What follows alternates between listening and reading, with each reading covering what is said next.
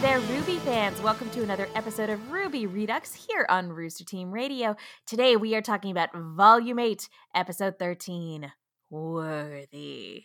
And that's just how I'm going to introduce all Ruby episode titles from now on. You have to get real gravelly with it. But guys, I have a wonderful group of people here to talk to you guys about this episode. Let me go ahead and introduce them.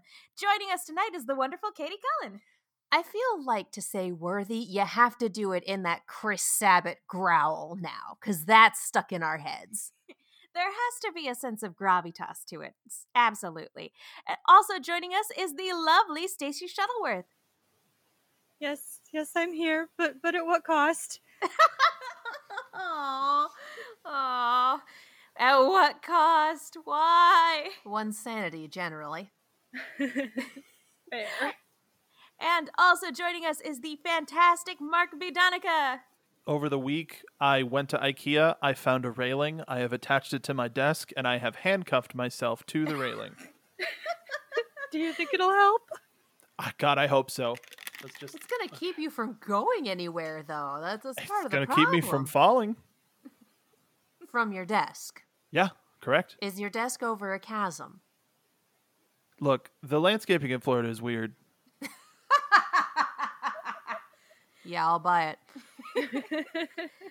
And I'm Megan Salinas, and guys, we have to paraphrase one Eddie Rivas, we have a doozy of an episode to talk about tonight. You have invoked his name. Oh man, what a doozy. Okay, so we're gonna talk about it. So please step into our humble abode and let's talk about this week's episode of Ruby. We've installed railings on the spiral staircase. It's fine. Yep. No safety violations here. I almost said no safety regulations, and if I'm being honest, that's probably more accurate. True. Now that's the love loft. No safety, just shipping? What the hell? Hold on. Jesus. I mean, one, put that on a shirt. Two, have you seen fandom?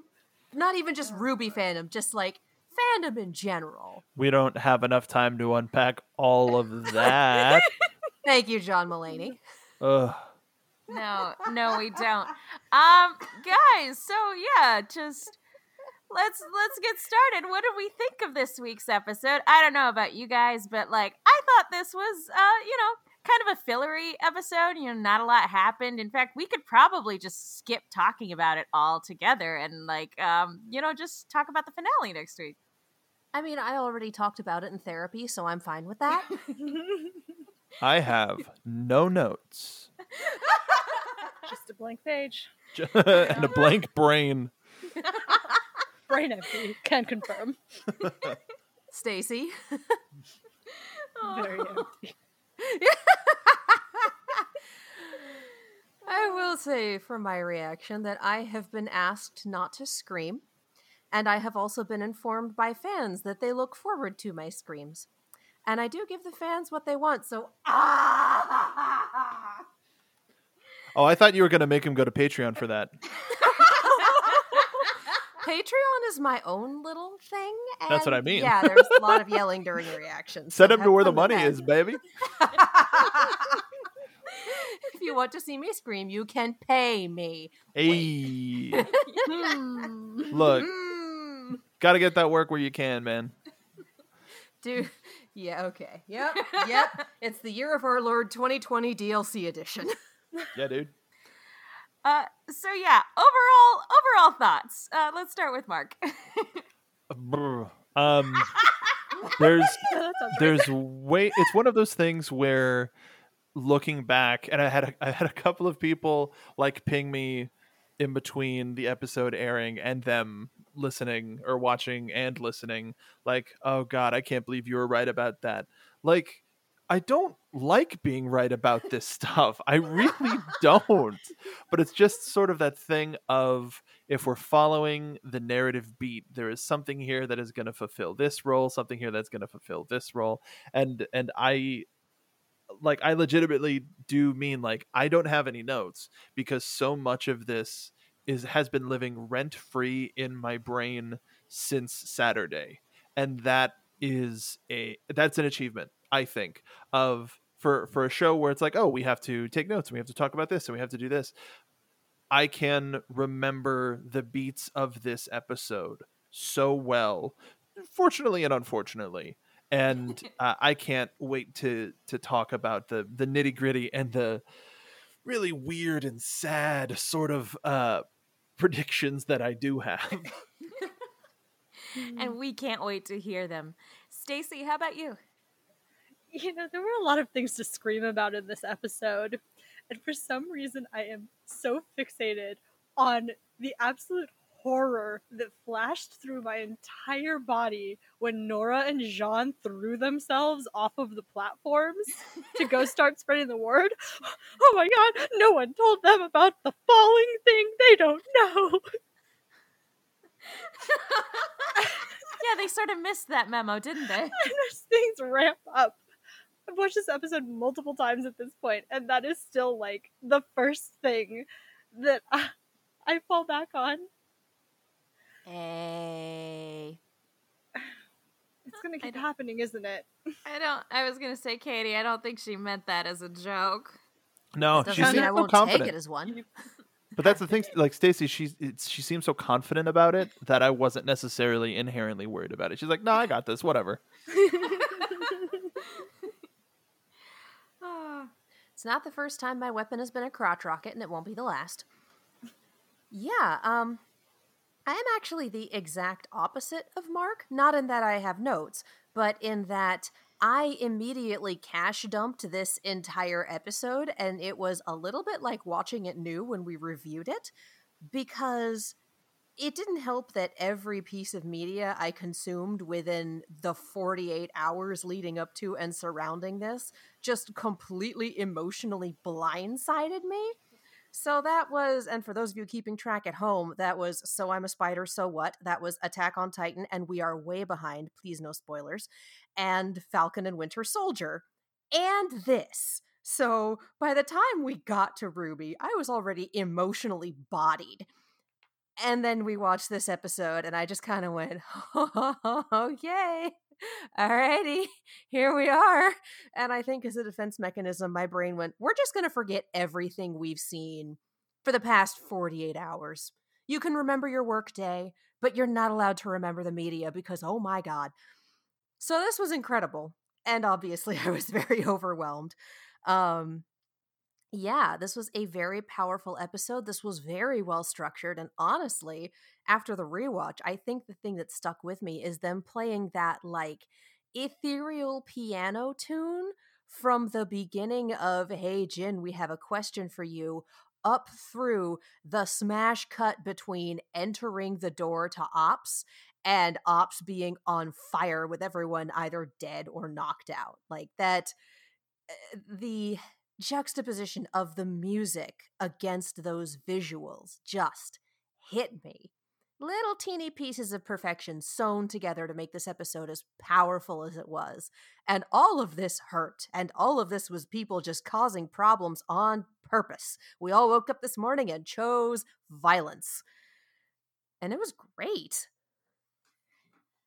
There seems to be at least one episode in every volume of RWBY where once the credits roll, you have to step back and go, okay, that's a thing that happened. And like I think in volume 6, it was the apathy.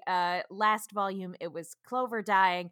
And this, I think it's safe to say for this volume, it's this episode, which is really a triumph because this has been an entire volume of nail-biting, edge-of-your-seat tension for a lot of things. And this episode did an excellent job of taking so many of those different building blocks and, you know, all those different story beats and making them pay off. Making Cinder more of a threat than she's ever been in the past, because in the past she keeps getting in her own way, and it's she's finally gotten to the point where she knows what to do in order to actually succeed in what she's trying to do. And so this is the most devastating blow I think our teams have had so far, in an arc that has not been kind to them. So it was phenomenal. Yeah, it was devastating in a lot of ways, but like the payoff for so many different things were there. It was remarkable. And yeah, if this is one of those episodes where I do wish we were all in the same room, sitting around a table, drinking drinking out of our ruby shot glasses, because that's the kind of episode it was. It was awesome and heartbreaking and wonderful, and I can't wait to watch it again. And I can't wait to see what happens next. So If I'm drinking a hot toddy off of the like fat, grim Beowulf coffee mug, does that count? yes, absolutely. Cheers. Yes. Okay, so we start off with with Jean. I keep wanting to say Team Juniper, but like It counts. all right. We start off with Team Juniper, like the getting cut off on their message and the portal opening up behind them. And that's when they decide to test the portal because they're not even sure if it works, and they haven't been getting any information from Ruby because Watts has cut communications. And so they test it out. You know, credit where credit is due. Jean trying it out first. Way to go, team leader. That's awesome. And it is trippy going through that portal. But they go through and they immediately see, okay, here's where everybody needs to go, and they divide and conquer to start the evacuation. And the evac starts and everything seems to be going okay. The only downside is that there's a sandstorm on the Vacua side of things, which is also cutting off communication. Not a good thing. But as the evacuation is really getting underway, Cinder decides to cause some problems. And boom goes the dynamite. And alongside several bystanders who immediately fall. I think one of the most like nail-biting things about this episode was seeing that happen almost immediately and then being like, oh God, no. It's the worst case scenario already. Shit. And so a fight starts breaking out and all sorts of chaos happens. Guys, what did we think of, but before like we really get into the nitty gritty of the fight, we go back and we see the steps that Cinder took to lead up to this takedown. And what were our thoughts on seeing Cinder act with a bit of humility, first and foremost by apologizing to Neo? Let's start with Katie. I want to talk about Jean. Okay. I want to talk about Jean being yeeted through the port. It's such a small thing, but I appreciate this scene. I appreciate how it started off, and I appreciate that we have, well, comms are down. We're going to have to do this the old-fashioned way and go through ourselves and make sure that everyone is able to go. Like, I love the fact that a snag in the plan didn't stop them. And as much as I generally don't like character has motion sickness jokes, like as a running thing, I appreciate that they brought it back just for this. Just that one little like, oh yeah, I have been falling for 30 minutes. Well, heck with anyone. Like, I appreciated how we started all of this off. And I also appreciated that on the receiving end, on the Vacuo end, like the one thing that's causing issues is a force of nature. Everything else that's a problem is Cinder waking up and choosing violence. But the one thing that's a problem on the receiving end is it's a sandstorm. There's nothing they could have done about that. And I love that it's just this cosmic snag in their plans and they're just doing their best. So I appreciate this opening bit a lot. Stacey, what did you think about the opening? I appreciate how we still get the callbacks of, well, what do we do now? But instead of our team looking at each other and really feeling out of their depth and not knowing how to proceed, they immediately jump into action and have a game plan. They work together to do what needs to be done, and they don't hesitate in a way that they used to. So seeing that growth kind of culminate in this moment was very exciting. And we got a few fun little gags and moments of them just almost joyfully jumping into this new role before everything went to hell. Jean getting hit in the face with a rock by an NPC who I swear is just alternate universe Leonard Church. Poor baby, stop hitting Jean with things. It was so goddamn funny, though. Granted, yes, it was. We laughed. It's fine. Mark, what did you think about Juniper at the top of the episode? Man, like everybody else was saying, we got to leave Jean alone. But we got to get those moments of levity, because we've had so many. I mean, Jean's had some bad stuff, but also we got to remember that he is. I mean, he's one of our protagonists, so we have to have some levity. He is the butt of a variety of jokes, but he takes it in stride. So, like, I thought the whole stuff with Team Juniper up top, thinking about it now, is it the last time that they're going to be together for a while? Because we still don't know how this ends. And we've seen part of a team go, but with everything still up in the air, this is that weird nebulous week of we don't know what's going to happen. And it was this last like team moment of like proper teamwork, the last time that we're going to see all of these people together for a long time, or the last time they're going to see each other together for a long time. So it's it's hard to look knowing where all of this ends up and be like, oh, this is fun, because it was, but also like there's a sad around. Well, it's one of those things where again, because the last episode went off so well, that things happened went so swimmingly, that the lighter moments of this opening actually work to build up the tension even more. So like we can sit here and laugh at the comedic bits, but also and laugh at like people in Atlas and just like hiding behind a set of staircases, like waiting to see what happens with the teleporters. Like we can laugh at all that while also knowing deep inside just because we know how stories work, that things are not going to go well, that it's only a matter of time and it's gonna happen very soon.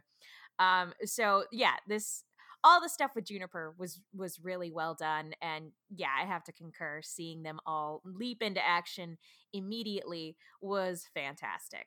Yeah, okay, but yeah, like I said, doesn't take long for things to go to hell. Cinder sets off a bomb, sends several civilians crashing down into the horrifying unknown, and all hell starts to break loose. And then we go back and we get to see the lead up to this, and it's a very, very surprising lead up to it, because Cinder actually seems to have taken Watts' words to heart and is acting with humility. And yeah, so let's start off with the first scene with her and Neo. What did we think of her having to actually apologize in order to get what she wants? Let's start with Stacy. I think she learned from a pretty powerful teacher how to hold her tongue when necessary and say sweet things to get people back on your side. Sounds like Cinder is getting a little better at manipulating, and I'm not entirely sure she really wanted to make nice with Neo there. But it sure worked.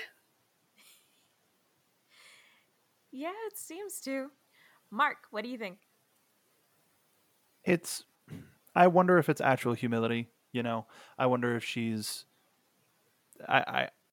Stacy, when you refer to having a good teacher, do you mean Salem? Yes. I think she's learning from Ruby. I think she took she's understanding what it takes to be a team leader from a person who can, from her perspective, can run a team pretty well and pretty responsibly, and may try to start maybe not taking on those tactics and actually using them, but seeing them as tactics and enacting them of, compassion. I will use the power of compassion. Does that make sense? Like, not actually being compassionate, but using compassion. Mhm. So that's sort of a way of still being emotionally manipulative, but a lot less transparent about it. The power of fake it till you make it. That sort of a thing, but she'll never make it. She's made it pretty well so far. I feel like there is a reason that this episode is entitled Worthy, and with all of the things that we see Cinder do, this is pretty much it. That I think Megan's right, that she's taken what Watts has said to heart, and I think that Mark is right, and that she is absolutely mimicking tactics and not actually feeling them. But yeah, knowing that an apology is what Neo would probably want to hear, and being willing to be humble for a little bit to get what she wants, being willing to think things out, to work with Watts, whom I'm sure she does not like, and whom I am sure she's gonna let him die. It's like, just gonna pin that one to the wall there. Watts is gonna die, and it's gonna be Cinder's doing. But yeah, just seeing her do this and seeing her take a completely different, thoughtful tack is so new that it's honestly terrifying.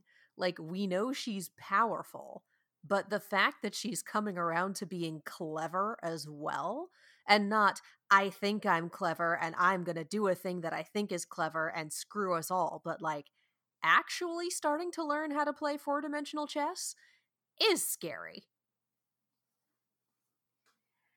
Yeah, it's one of those things where I really do hope they manage to take her down before she can take this knowledge and experience and run with it.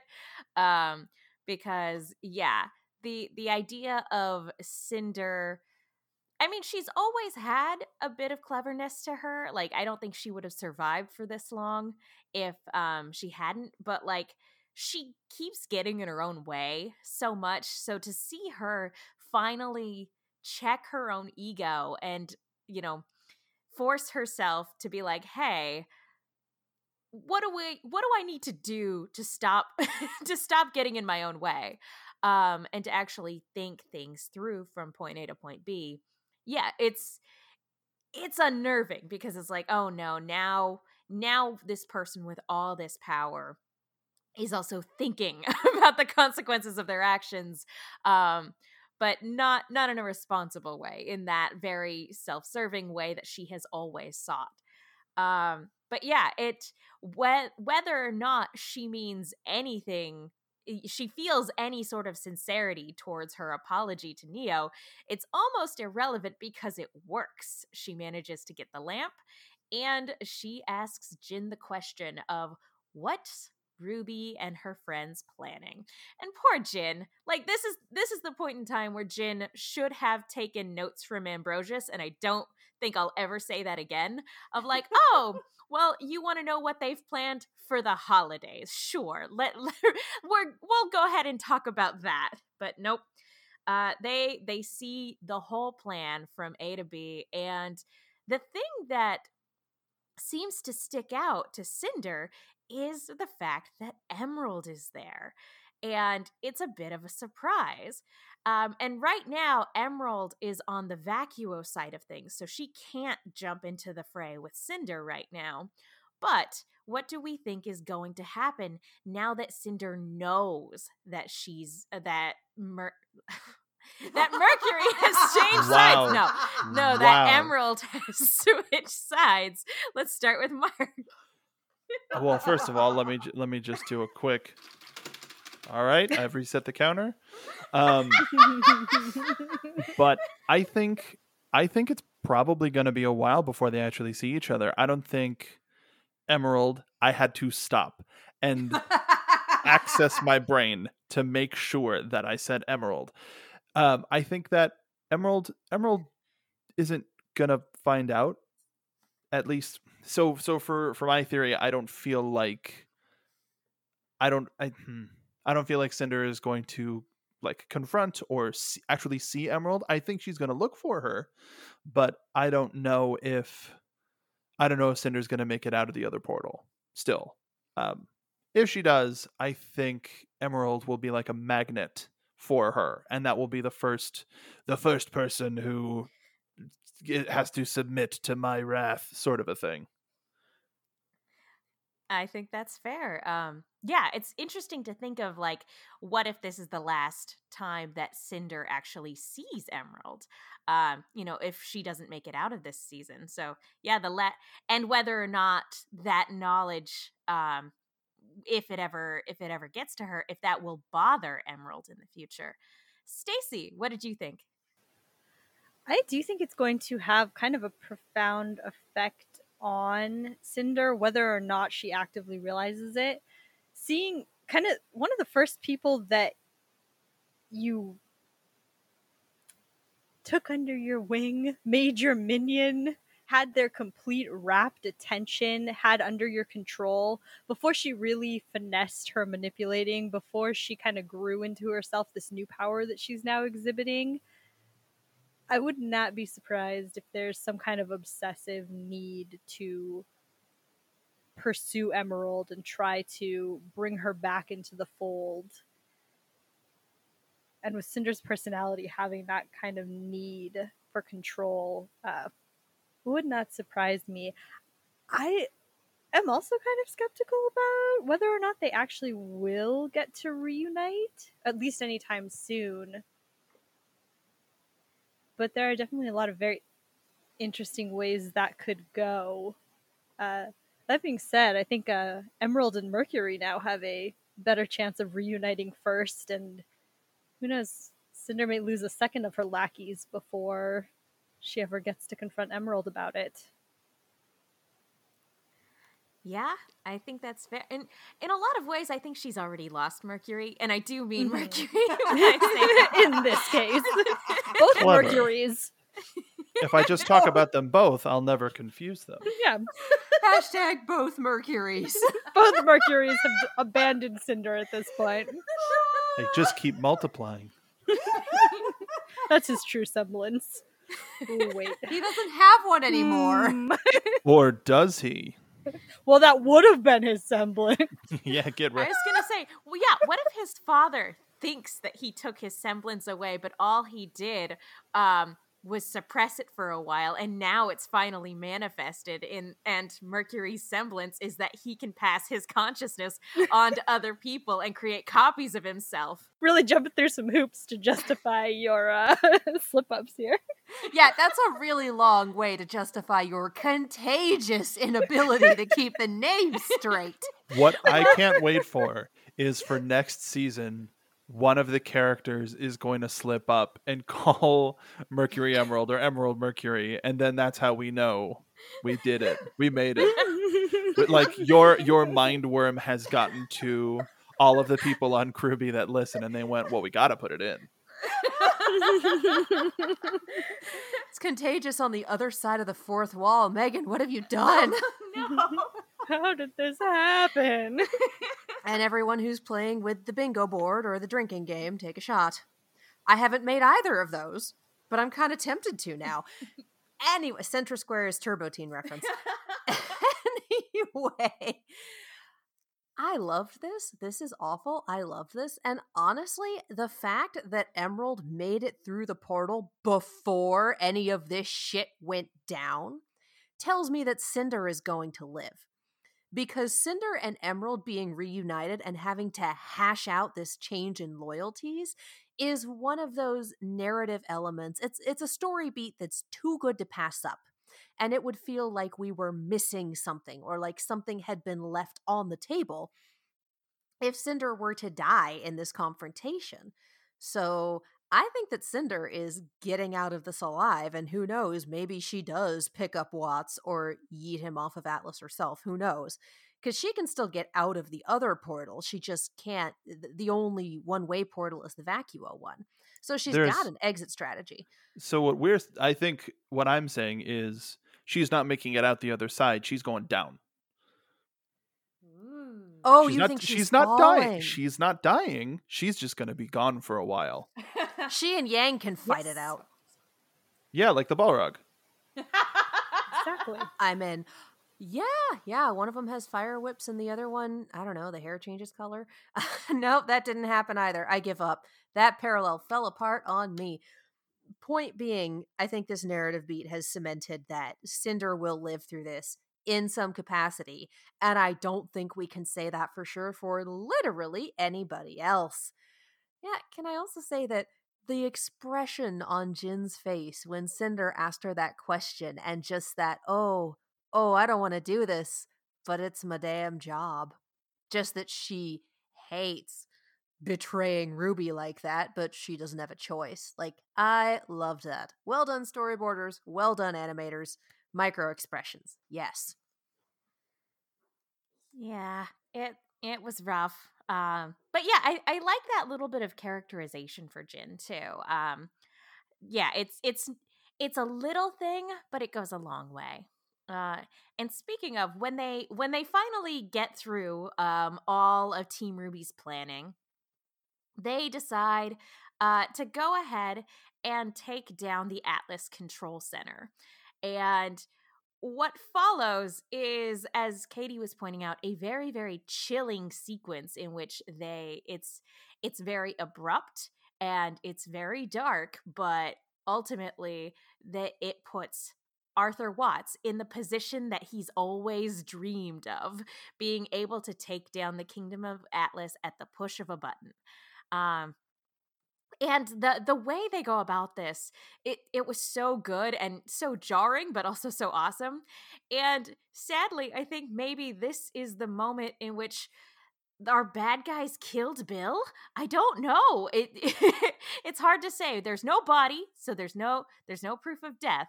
But the implication is that Bill, number one dud, is dead, and that's, I mean. More like number one dead, am I right? Out of all the losses that we've suffered this volume, I think this one hits the hardest. Don't you guys think?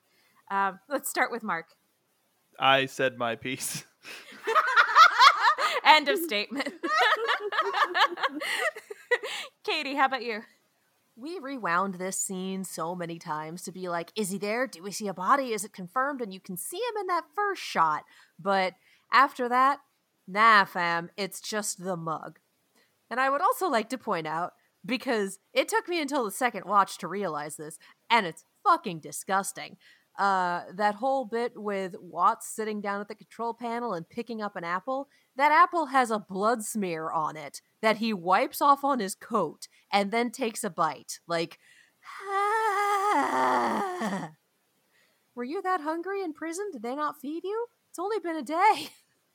I don't know if I've ever heard the expression, were you that hungry in prison? Like with my own ears? I'm sure it's been said, but it's a new thing for me. Did you hear it with someone else's ears? Probably. Okay. Cool. Anyway, it's all the little details. It's like we mentioned, the music playing during that very abrupt cut. It's the blood on the apple and Watts not caring. It's that mug. Just all these little details stitched together to just be utterly horrifying. I love it. Stacey, how about you? Well, I'm here to ignore the reality that you guys saw him in the room before they entered, because I feel like Bill is the kind of wonderful, efficient coworker who would just happen to be out of the room on break when a portal appeared, and he stumbled through it, and then Cinder entered. And everything is fine. I'm gonna go ahead and quote an old, and at this point it is old, it was a thing when I first went to RTX, Achievement Hunter bit, pertaining to this room. No way in, no way out. No Nice. way in, no way out. People were yelling that in lines. This was, I don't even remember what year this was, but that was kind of the siren call for RTX attendees in downtown Austin was At the just same time, like, that was when Ray was still on the team, which was years ago at this point. I told you it was my first RTX. Yeah, it was a long time It ago. was when they premiered Ruby. Don't put that evil on us. How is this my fault? This is nostalgia. I was not the only one who sat there to watch that first. No, they showed us the first episode and then part of the second one, and all of us were like, holy shit. So yeah, don't put this on me. We were all in that room. Oh, memories. But yeah, I okay. It's not a huge thing. We joke, but if the Bill in that Atlas control room is in fact William Scarlatina, Scarlett's dad, that is legitimately heartbreaking. Like, I know he was a funny, jokey character in the show, and that it was never actually confirmed that it was him. But if that's legitimately Velvet's dad, I'm gonna feel really sad. Oh man, that's such a bummer if that's true. So yeah, here's hoping Bill made it out and made it through a doorway. Here's hoping. But anyway, Arthur is left in charge. And again, it makes me wonder again. It makes me question Cinder's sincerity, because one of the last things she says before she leaves him to it is, "You deserve this, Arthur. We'll be back." It's like, okay, sure. Okay, I totally believe you. Oh, she's either going to let him die in the fall or she is going to murder him herself. She locked the I door. don't think he's... Did she? I mean, she burned the door so that it can't open, and so he's going to fall to his death and get what he wants. Did we see that? Because I must have missed No. that. Oh, No, okay. but That's she your welded headcanon. that door shut. Yeah, she. Oh, yeah. okay. Good well, to know. I actually think that's a huge test of Cinder's actual growth and progression, right? Watts as a character is hugely beneficial if she wants to drag him around, the kingdoms and use him as a pretty helpful tool. However, he also slighted her, and in her mind, that deserves getting welded into a room and falling. Yeah, that's an excellent point of like, yeah, I think that's going to be a real indication of like when it comes time, because Atlas is falling, when it comes time for Arthur to evacuate, if he's going to be able to, is going to be a very interesting development and assessment of her character growth.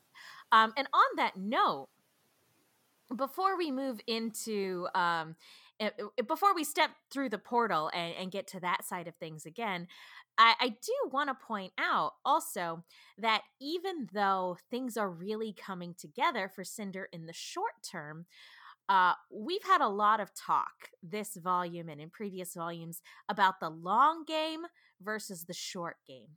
And the decision to use Jin in order to put all the pieces in place for her is a very, very smart move for Cinder, and it's very beneficial for the plan that they have going right now. However, it isn't what Salem wanted. Salem wanted to use the lamp in order to find the relic that was supposed to be a beacon that is now kind of MIA, and its whereabouts are still unknown.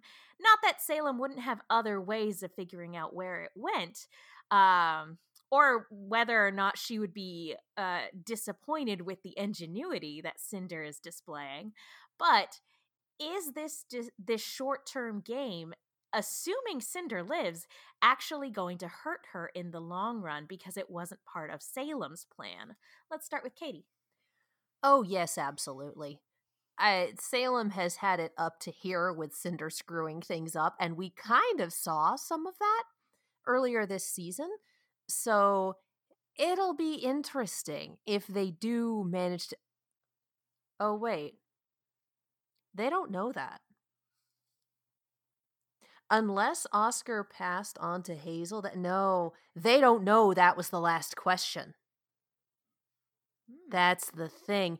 That is a piece of information that I believe only our protagonists have because it came from Oz himself. That there are 2 questions left for the century. Ruby asked one of them, and then we, the audience, know that that's the last one and the lamp is inert for the next century. As far as Cinder knows, she used a tool to its fullest extent, and then when all this is done, she's gonna show back up to Salem with this lamp that should still work because all you need is the password that's her name, right? And the staff. Like, that is Cinder's best case scenario, and that's what she's going for. That she has 2 fully functional relics that she's going to present to Salem once Salem reconstitutes and has a good old cup of Grim coffee to wake herself up. Yeah, I don't know if Salem knows that, but Cinder definitely didn't. So I'm not sure the question applies in terms of, was this a bad idea for Cinder, because she didn't have that piece of information. But is Salem going to be beside herself when the lamp doesn't work and it turns out it's because Cinder used the last question? Yes, absolutely.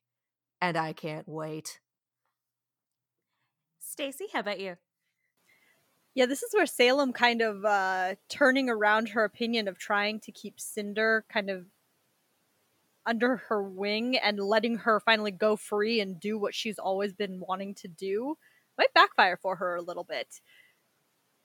We saw Salem struggling and becoming very frustrated with Cinder, and then finally giving her the free rein and being like, you know what, you're right.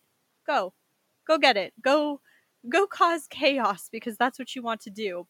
I don't know if she put the possibility of Cinder using the last question into her equation.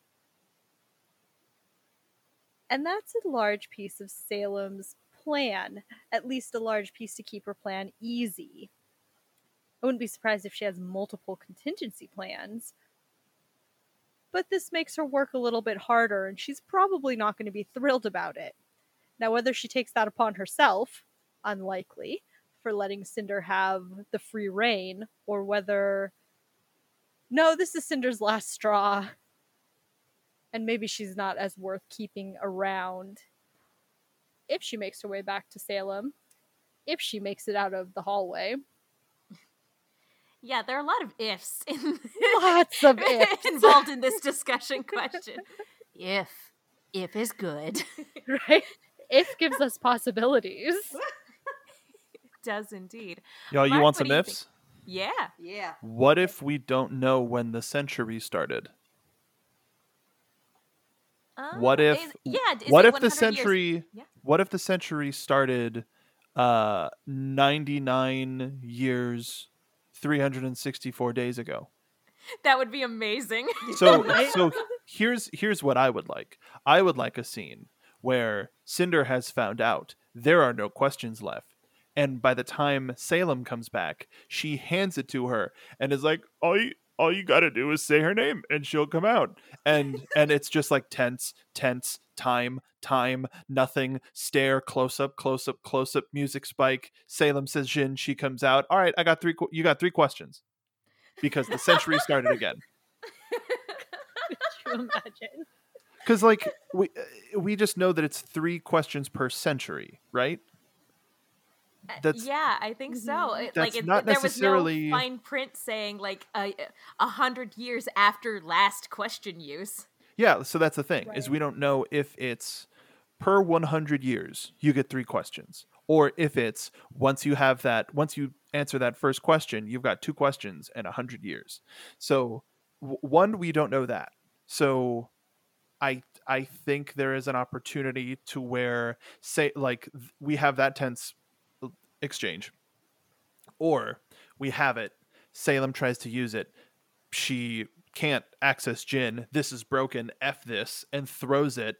Our heroes get it back, and the century starts over, and they can use Jin again. I imagine something like that, and I wonder also if the wibbly wobbliness of the time in the void area, in the bridge world, the world between worlds, will mess with relic time. The sheer amount of rules lawyering in this theory is amazing, and I love it. That's one of the things of like, this is magic. This is a magic show. We are seeing the cards, we're seeing the flourish, we're seeing everything. We're seeing the dance moves, and there's like music playing, and there's a ring and a Big Mac for some reason, but nobody's looking at the sleight. Nobody's looking at what's actually happening, what's coming up from the stage. Oh, there's a little bit of puff of air that I saw hit a curtain on the left side. There was a change. Well, like that's one of the thing where, yes, I have crazy theories. I have 100% acknowledged that. But there's some stuff that we're not, it's the old Star Wars adage, certain point of view. What do we know? What don't we know? Well, what if it was like this? Well, that would present an interesting dramatic scene. Yada, yada, yada. I think that I don't think, at the very least, this isn't the last time we're going to see Jyn before the end of the series. But I think something is going to happen where we're going to see her answer a question a lot sooner than expected. I think I really like that theory. I really like the idea of like the centuries coming to an end very, very quickly. And so Jin's not going to be out of the picture for too long. And all I'm saying is like that I'm free. I have time. I put writer in my Twitter bio. Like, let's make some magic happen. I love it. Okay. And now we've gotten through all the flashback material. So let's hop back to this metaphysical hallway where Cinder has decided to cause problems. And as she's gloating over Ruby, she's like, "Hey, you're right. I did the thing that I had never tried before. I actually asked for help." And as she's doing that and causing this big distraction with her maiden powers, Neo sneaks up on Ruby and tries to attack her. And this is where we get the big thing from this episode.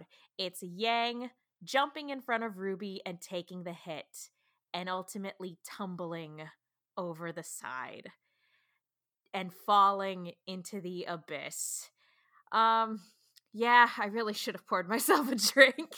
It's not too late. I'll hold the fort. You get a drink. No, it's all right. But yeah, we see Yang go over the side, and despite Blake's best efforts, no one is able to catch her, and Yang disappears into the abyss below. Wow. Okay. Now we floated some theories about what could happen if somebody fell in the last episode. But now that it's actually, and about who was going to fall, now that it's actually happened, that doesn't necessarily mean that it won't happen to anybody else. But what was your guys' reaction upon seeing that it was Yang, and upon seeing that despite everybody's best efforts, no one was able to save her? Let's go ahead and start with Stacy. First of all, how dare they? This is where you get the little spray bottle and, no, stop being tragic. Stop it. I don't need this. No, bad. No, bad show. Put it down. Give it back. I honestly didn't really consider Yang as a possibility of someone who would fall. And I think part of it is because I was so hung up on fitting into this fairy tale that we've been fed over the past volume. These little snippets of what happens when someone falls and what kind of a person was set up in that fairy tale. And maybe I just think Yang has been through enough. But I also think with all of those experiences, she has experienced tremendous growth. And thinking of the girl who fell through the world, and we get this dire warning about someone who falls and doesn't learn their lesson and keeps repeating the same mistakes, which is partially why I figured it could be Cinder. Yang isn't really falling into those patterns before. She had some destructive habits, and we worked on that. And of course there is always growth to be, you know, she's not perfect and amazing now. She's amazing, but no one's perfect. There's always room for growth. But I didn't pin Yang as, you know, oh, the character that needs a big transformational growth. I can always be proved wrong, clearly. But also it made me look again and realize that I was looking at this fairy tale very, very head on. You know, oh, we're playing out the fairy tales we are given. And stepping back, Ruby has subverted so many fairy tales. And is it weird to say I'm more hopeful that it was Yang that fell? That there is not only tragedy and pain in our future? I think it's fair to say that you have faith in Yang to come through this, to come through this ordeal, whatever lies beyond. I think that's fair to say. Katie, how about you? Well, it was a shock to begin with. And I mean, regardless of what happened, it was probably going to be a shock no matter who they picked. And the fact that this was how it went down, that it was Yang noticing Neo, Yang of all people who had the hoedown, showdown, throwdown with her way back in, I want to say volume 2, popping in and saving her sister, and that it was the fact that her aura was immediately broken. And that she was only vaguely conscious. Like, Yang is absolutely capable of saving herself from a fall, but not when she's half conscious and can't think. And that last little bit of Blake coming up just barely short is heartbreaking. And again, all these little moments of perfection stitched together into this tragedy. Just perfect. But to me, it makes sense that it would be Yang because of Raven. And I know we have this whole Raven is the world's worst mom, etc., etc. You only get one, because let's be real, she is. But she has that semblance that allows her to go directly to people and open a portal. And I don't know if we've ever seen anyone else come through those portals that isn't her. Like, I do not remember. But it's a possibility. And it's a possibility that wherever Yang is, Raven can get to her. Which would also, I would imagine, allow her to get to all of our other myriad of people who fell and people who are still yet to fall, because I don't think we're done with that. So yeah, it makes sense that Yang would be among the people who fall, because Raven would be able to find her if pressed. Hi, local sad boy here. Have you ever considered that that's not possible because Yang isn't in this reality anymore? Yes, I have, and that's why I'm wondering how much her semblance can bridge, and where can she actually go? Would she be able to bridge directly into a vault if there were a person in it instead of just objects? We don't know, but it sure will be interesting to find out. So the sad thing that's going to happen is that they're going to go to Raven, and they're going to implore and implore and implore and be like, just be a good mom for once. And she's going to be like, ugh, fine. And she's going to try, and nothing's going to happen, and everyone is sad. Oh, no. I'll take it. Because, you know, I would at least appreciate them addressing that, hey, maybe the person who can teleport pretty much anywhere as long as there's a people there might be a good way to do this. So I'd be intrigued to, even if they try it and it's like, nah, I can't find her, or even if Raven's just like, fuck you, she had one. Like, I would like to see them address that, even if it ends in tragedy. I'm here for it.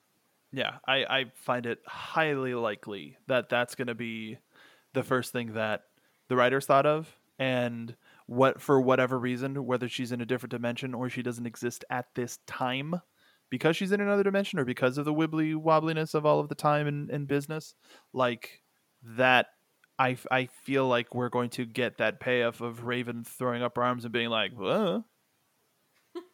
it's worked before. Just exactly that. Just the Kanye shrug and the Kanye shrug and the Tim the Toolman Taylor grunt. Give me that from Raven, please. Does HBO Max own that? Can they use that legally? Like, can Warner Brothers do that? Anyone can go in a convincing voice. Ruby has crossed over with a variety of different shows and properties. The one, once we're starting to get low on the list, we're going to Tool Time. We're going to Home Improvement, baby. Like they do the thing where they put like Yang's robot finger in a paint machine and they paint a wall and it looks just like her and she comes out of the wall. Sorry, that's way too deep probably. Take it and sprint, my dude. I'm here for it. No, you are definitely living up to the writer in your Twitter profile, because you have painted us a beautiful word picture Of sad things. I've still got that spray bottle mark, and I'm not afraid to use it. There is beauty in sadness. Let him have this one. Usually, I'm the one that comes up with the horrifying things that makes everyone really upset. He can have it this week. Katie just called me pretty. Count it. Yeah, this is true. Mark is very pretty. Aw, you're both pretty. You're all pretty. Damn Skippy we Thanks, are. Mom. I love all of my co-hosts equally. Aside later on looking at Han, I don't care for Katie very much.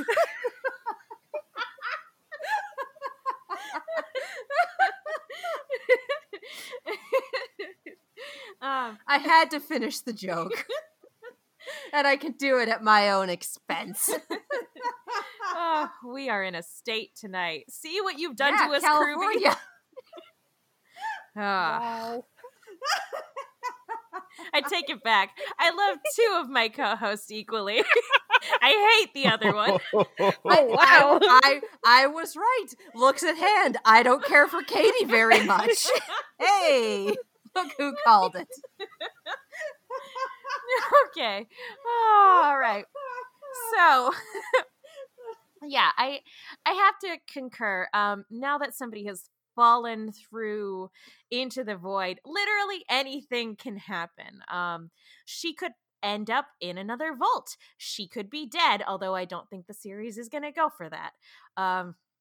She could end up in the future or the past. Onwards, I or the future past or space.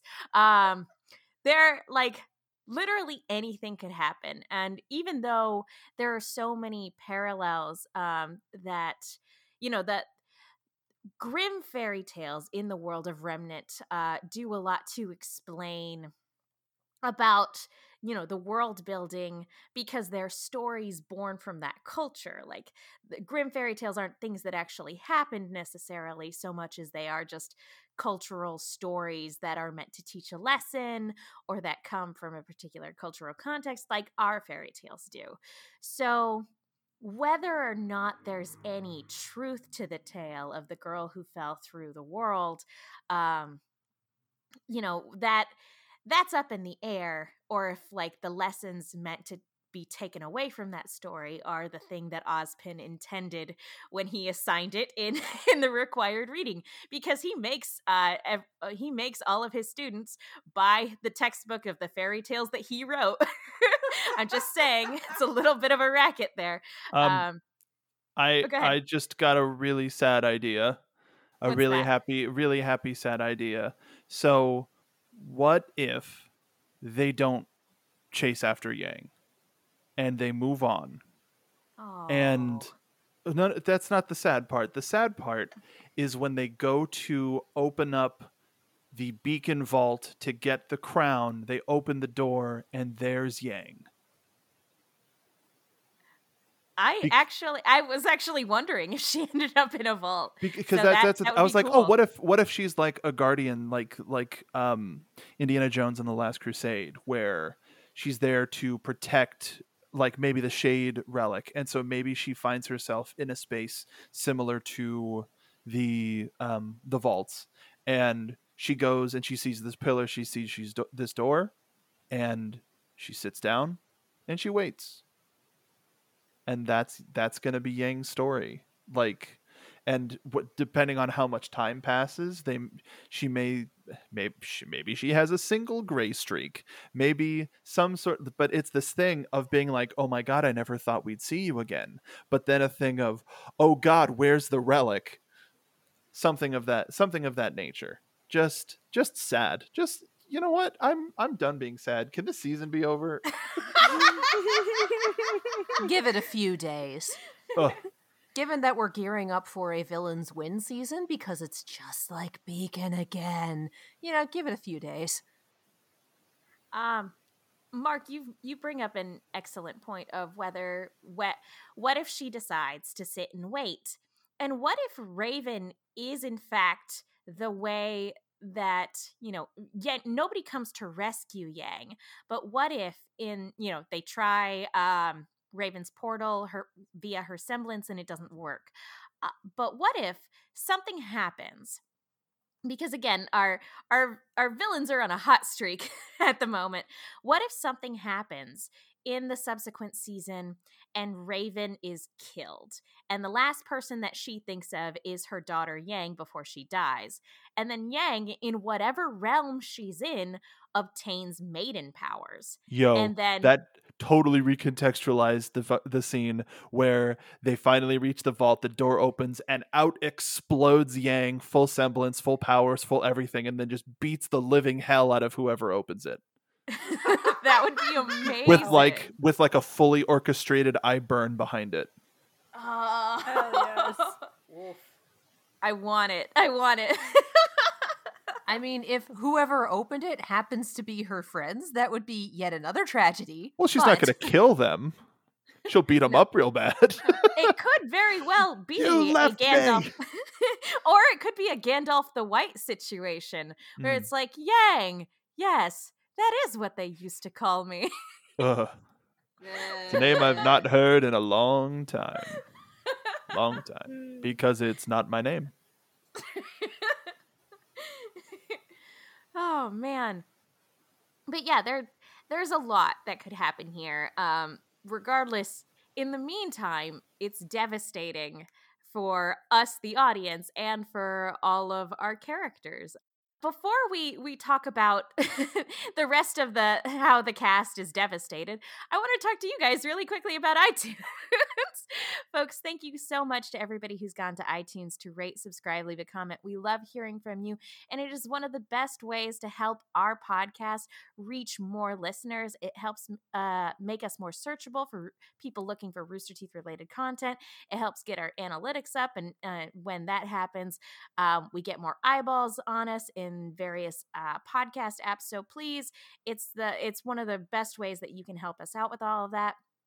We don't have any new ones this week, but as always, we love giving Twitter shout outs to people who interact with us that way. And again, remember, don't forget, if you're in an international iTunes store, you can take a screen cap of your review and tweet it at us at the Rooster Team, because we actually can't see it in our American iTunes store if you are from a member of our international audience. So, Twitter shout outs. And I know I'm about to pronounce this incorrectly, and I apologize for that. But we have the following Twitter shoutouts to make to MaxUsFox23, T-Bone_Doog, Shadow Angel, Danny Costa, Excel Hedge, Stephanie Wickham, MT Midnight, Asimov95, Giga Derek, Chris Half the Battle, and T and Vine. Like, these guys are absolutely fantastic. We specifically want to thank everybody who tweeted at us talking about how excited they were to listen to us talk about this episode. We cannot thank you enough.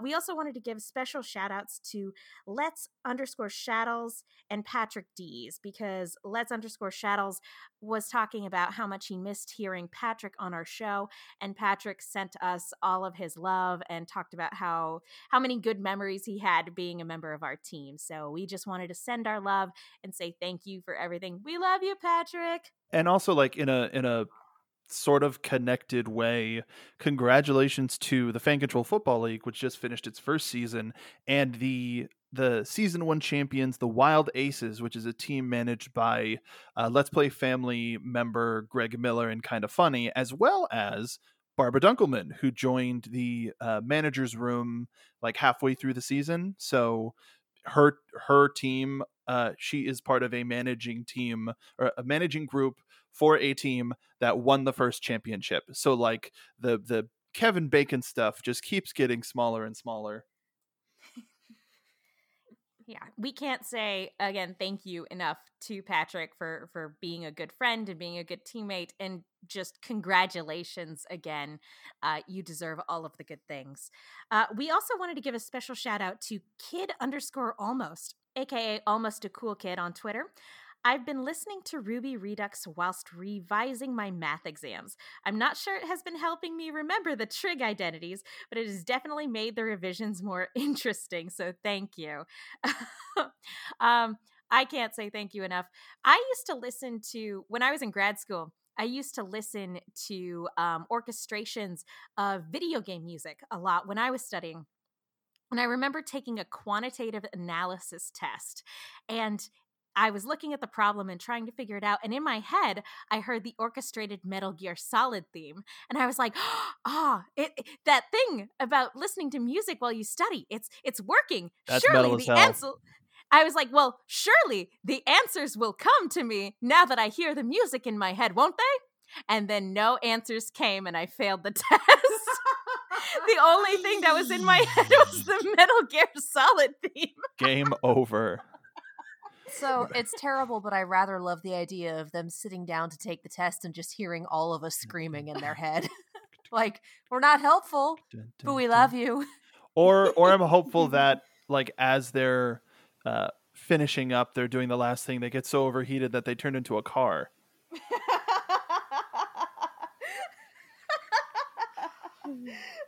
All right, mark off the free space in your bingo cards. We also have a wonderful tweet from _Xman1994. For this week's episode of Ruby Redux from the Rooster Team, I am very interested in hearing the cast members' thoughts on the utter disregard for OSHA regulations and the consequences that came from it. Also, Katie screaming the entire episode. So, what can I say except okay, that's your limit. You did it twice this episode. No more. I did it on cue. You're welcome. But yes. And speaking of OSHA violations, we had a tweet from Cameron Campson, aka CPL Snorlax on Twitter. As a builder/architect, he should know basic OSHA violations. That being said, I ain't gonna try to start shit with him. Talking specifically about Ambrose. Because Excel Hedge went, fair warning was given. Not his fault. No one added handrails to the blueprints. Is that Corporal Snorlax? Is that what that stands for? CPL? I don't know. I feel like that is. Certified Public Leisurist. Yep. Sounds right. I have no idea. That is 100% a guess. I was going to say, I will take your word for it. I have no clue. And finally, another shout out to Cam Griffin, friend of the show, who made, speaking of OSHA violations, made Mark a delightful video from the series Polygon series Unraveled, talking about OSHA violations. It is a delight. So thank you so much, Cam. It lightens up our lives. Thank you. Thank you, Cam. I do feel violated. So be sure, if you're not already doing so, please follow us on Twitter and interact with us there. As you can see, it's a really good time. We also have a Discord that you can join by clicking the link in the description below. It is a really good time. I love so many of the discussions that go on there. It's so good, and all of our Discord and if I members, may, yeah, go for it. We also recently reworked the entire thing. We've sort of changed the theme to our house.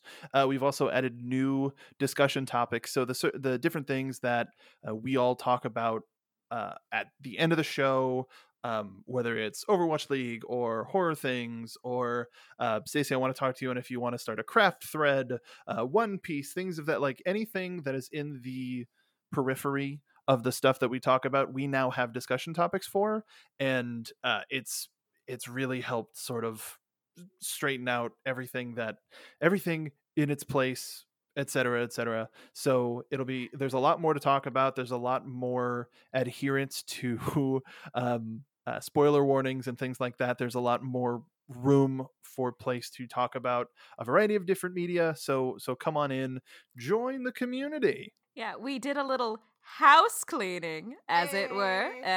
It's so funny, Megan. It was so funny. Oh, I'm sorry, Mark. What are you I sorry feel for? bad. It was very funny. I felt bad as soon as I said it. But anyway. Don't ever apologize for that. When has that ever stopped you? It doesn't. Shame has never been a deterrent. and we appreciate you so much for that. Thank you. Yes. And also, if you're looking for other ways to support our podcast, we have a TeePublic store where you can buy T-shirts of the funny things that we say and cool. We've got an amazing Welcome to Vale design that Mark created for our audio drama series, Welcome to Vale. We've got so many good things. So go check those out. There are sales all the time. Be sure to check those out. And we have a sponsor for this week's episode. As always, this episode and this podcast are sponsored by Fred He Bakes. He does cookies. And guys, cookies are really good. Like, I don't know if you've noticed, but cookies are amazing. And we could all really use cookies right now.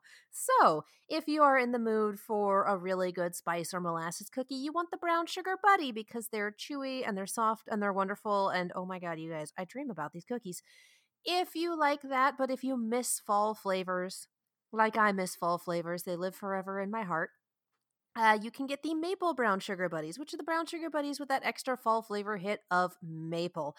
And if you are a chocolate person, if you prefer that, go for the Big Chip Buddies. They are chocolate chip cookies. They are huge. They are fluffy. They are full of chocolate, and they are amazing. And if you're like me and you want to try a little bit of everything, he does sampler boxes. So you can try a little bit of everything and then get more of your favorites, which, if you're like me, is everything. So everything is made fresh to order, never frozen, in small batches. You cannot find these in stores. You can only find them at fredhebakes.com. That's 3 words, fredhebakes.com. And use coupon code TheRoosterTeam for 20% off your entire order. fredhebakes.com, coupon code TheRoosterTeam. Treat yourself. You deserve it. Again, we can't say thank you enough to everybody who interacts with us, everybody who supports our podcast. You guys are you're the absolute best, and we love you. Thank you so, so much. All right, let's get back to the sad stuff. So as Yang falls, and that's when the battle really starts, and we get Maiden Bowl 2021. Yay! But not at what cost? The Sadper Bowl. Aww. Aww. The super depressing bowl. But yeah, we get another maiden fight when Penny comes back in, and ultimately the way things shake out is that Weiss and Penny are taking on Cinder, and Neo and Ruby are squaring off, and there's Blake caught there, right there in the middle.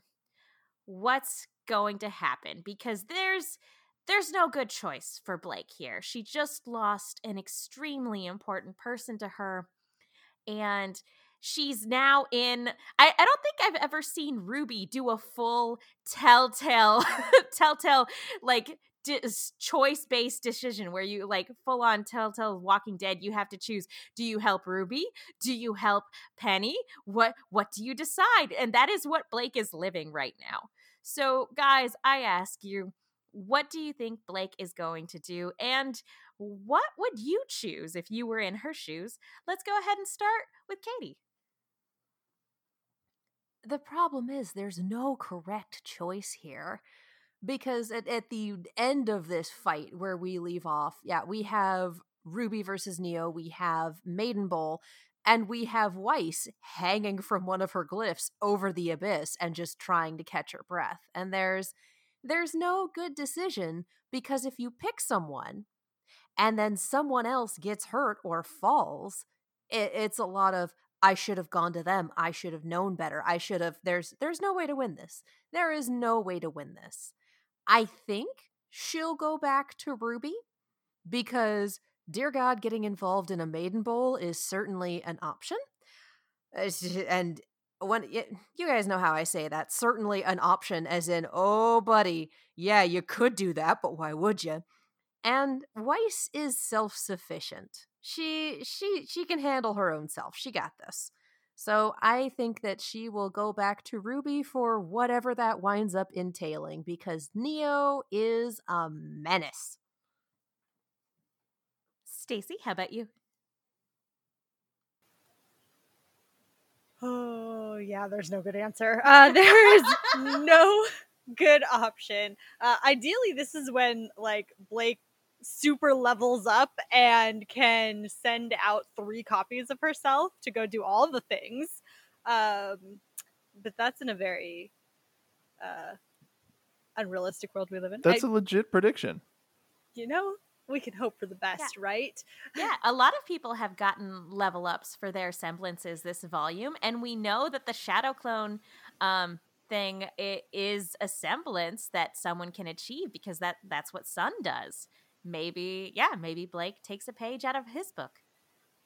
So we can hope for the best with that. I think that likely the mixture of rage towards Neo and the need to protect Ruby will bring her into that fight, and they will work together, because I think Weiss is self-sufficient, and you don't want to touch Maiden Bowl. Like, we know our limits. I think Blake knows her limits. There's also a part of me that just sees her leaping off the edge after Yang, after all of their promises not to leave each other alone. Oh, damn. And damn. We don't know what'll happen. I mean, there's no guarantee that will bring them back together, or that will let them navigate whatever is there together. But I don't think it's off the table for Blake, that's for sure. What if she does that, and then as she's falling into the abyss, like she doesn't know how long she's falling for, but then she finally winds up on a beach where there's a guy in like a dark hood, and there's a girl with blue hair, and like she realizes that she's been falling in the realm of darkness for like 10 years. And then somehow Mickey's there and his shirt gets blown off because of canon reasons. It's very important that he loses that shirt. If he doesn't lose the shirt, what's the point? Oh, thank you. Somebody said it. Come on. I take it all back. We're all very broken at this point, aren't we? You haven't even heard my prediction yet. Nope. You want to talk broken. So do tell. If Blake shows up where Mickey is, does that make this a game of cat and mouse? Boo. No, stop. No, this is a game. This is a game of basketball, where no, hold on. This is a game of basketball where our villains know that the portal to Vacuo is one way open. So if they throw all of our heroes out the portal, they don't have to deal with them anymore.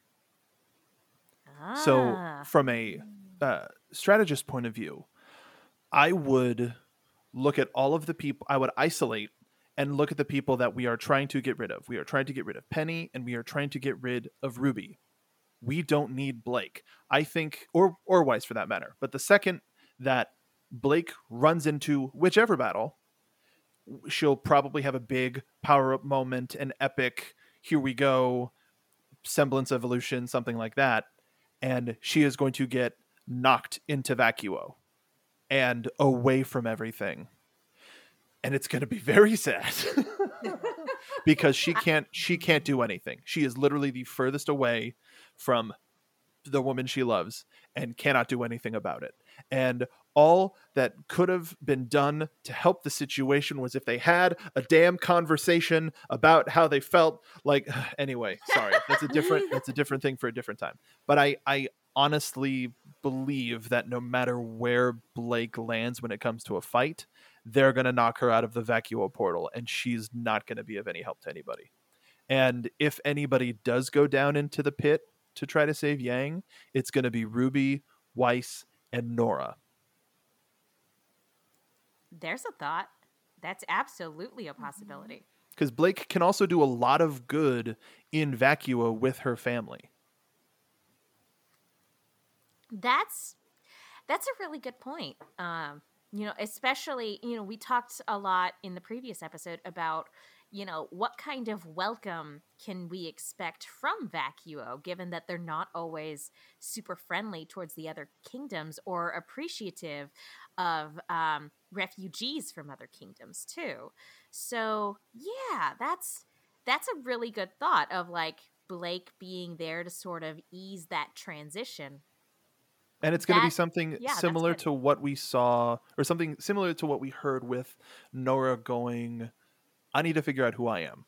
But it's something of, instead of Blake figuring out who she is, because she's still working on herself as well as the couple, of it just happening, where she starts to, it might get back to that thing where Nora and Ren decide, all right, I figured out who I am, let's be together. And it could be a thing of Blake and Yang get together and be like, all right, we need to talk.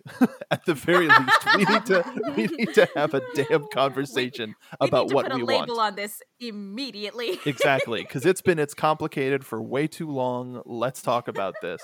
But yeah, that's why I say it's a game of basketball, because they are shooting for that Vacuo-sized hoop. I love that, Mark. I got goosebumps when you were describing Blake being shoved through the portal to Vacuo. I just had another thought though of like we I know we already touched on what Yang could possibly be experiencing, but what if you'll join me in the level off for a second? What if always we've been there the whole time, OSHA violations and everything. Mark, you don't have to come up. I know you're handcuffed to that. Yeah, I'm kind of stuck at my desk. His desk is up here. He's handcuffed to the rail to keep him from falling out of the love loft because of our OSHA violations. But anyway, what if Yang is currently experiencing, and spoiler alert if you haven't seen the movie Interstellar, what if, again, because she's in a place like where time and space are warped, what if Yang uses the power of love, because as that movie taught us, it's a quantifiable thing, to find Blake and leave a message for her in the past or future? Huh? Yeah, that's not what that movie's about, is it? Oh wait, have you not seen Interstellar? No. Oh, sorry. No, you said spoiler warning, and I was like, whatever. It can't be. Oh. I also had no idea. Am I the only one here who's seen Interstellar? I figured it was something like wibbly wobbly with the time stuff, like just from all of the memes, but that specifically is very. Same. I'm gonna throw my desk off of the edge and be downstairs. Yes, Matthew McConaughey uses the power of love, as he's in a realm transcending time and space, to send a message to his daughter in the past, which is a thing that they experienced earlier in the movie. And using that, he is eventually able to get out of that place, sort of that wobbly I think we're spending too much time on spoiling Interstellar. All right. All right. Okay. Moving on. So, back to my original question. I think she's going to go for Neo, because Neo was the one directly responsible for what happened to Yang. And I actually think it could be very interesting if we see basically that same fight between Blake and Neo that we had with Yang and Neo back in Volume 2, because Blake is currently blinded by anger and sadness. I think that would be very interesting. But I also think it would be very interesting, because of how far these characters have come, for her to be able to keep her cool and working together with Ruby, being able to overcome and defeat Neo. So yeah, we'll we'll just have to wait and see. Maybe they don't even need to defeat Neo. Maybe they just need to convince her that Cinder actually lied when she said that it was Ruby's fault. Maybe that's all they have to do, but who knows? Who knows? Well, do we have any final thoughts on the only other thing on the sort of portal side of things is that at the other end of the Vacuo portal, as everybody is getting evacuated and they're experiencing this giant sandstorm, it's not long before Grimm show up, and everybody on who happens to be on that side of the portal is gearing up for a fight. And it's probably not gonna be pretty. They're right there where all of these civilians are. How is this going to pan out? Especially because they have no way of being able to call for help. How are things gonna shake out? Let's go ahead and start with Mark. Man, I don't know. You had all the answers, Mark. You have to tell us what's gonna happen. I don't have all of the answers about everything. That's silly. When it comes to a fight, in heavy quotes, I don't think we're gonna get much of a fight per se. But I think a point of happiness, or at least like a positive mark, is that the people that we think are still in Vacuo are still in Vacuo. And I know that we've talked about that type of a thing before on the show, but because we're getting closer and closer, I want to leave that sort of ambiguous in case people don't know what I mean. And for the people who do know what I mean, they know what I mean. Because I think that would be a nice rejoice of like seeing those people show up, and maybe one person in particular like, hey Blake, good to see you again, and she's just crying.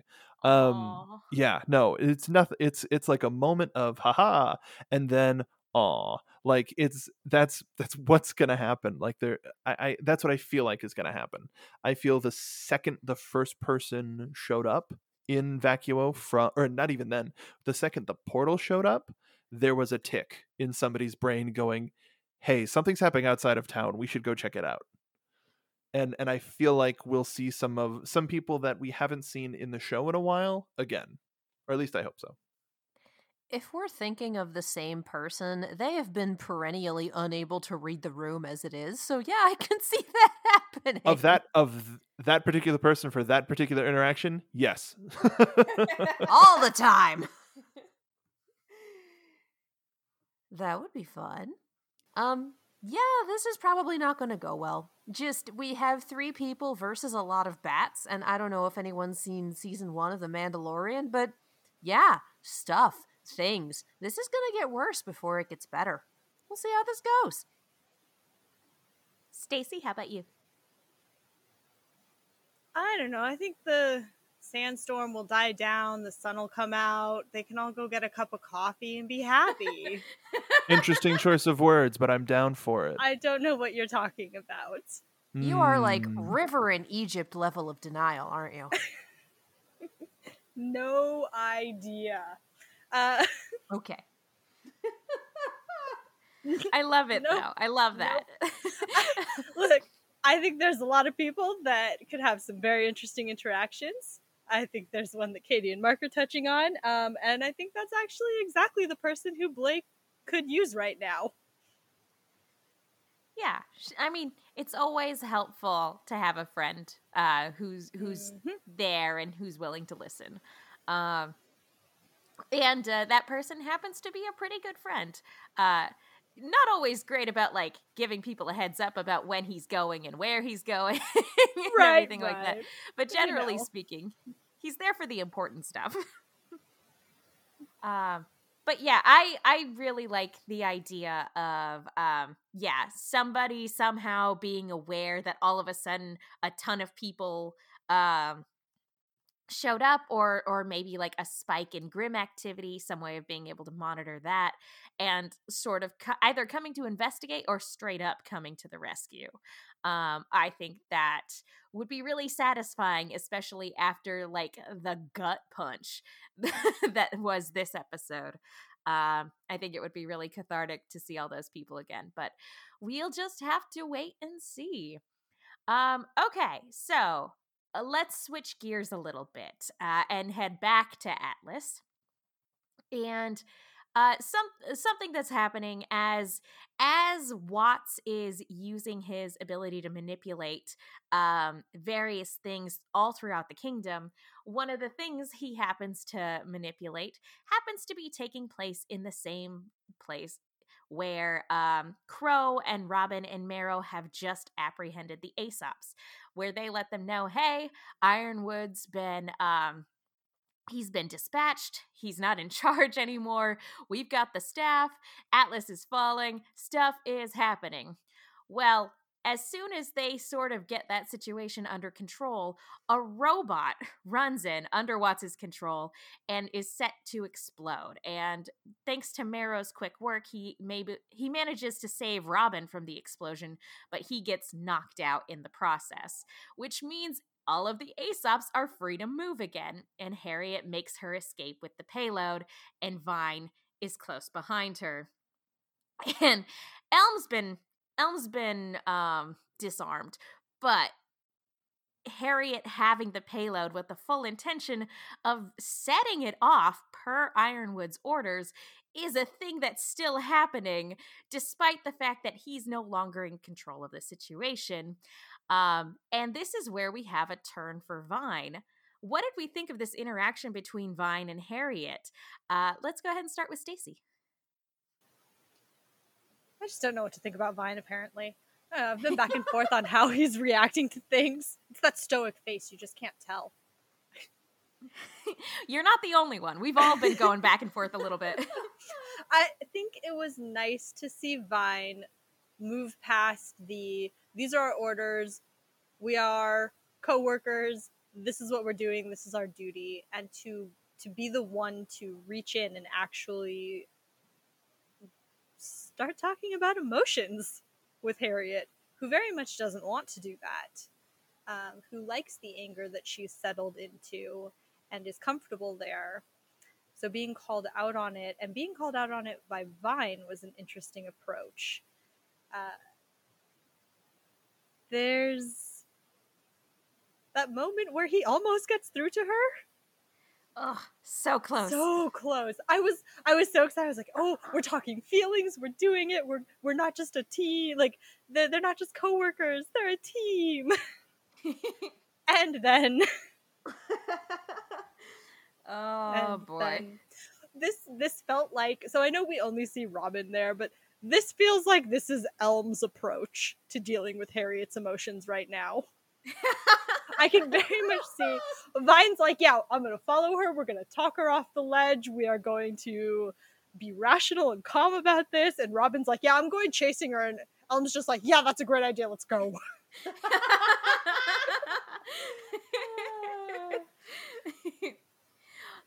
Yeah, running up and hitting the problem definitely does seem like Elm's speed. Katie, what about you? This was a good conversation, and honestly, this is a conversation that we really needed. We had a little bit of this with Crow and Robin a few episodes ago, with Crow continuing to go, okay, but what if we just do a murder?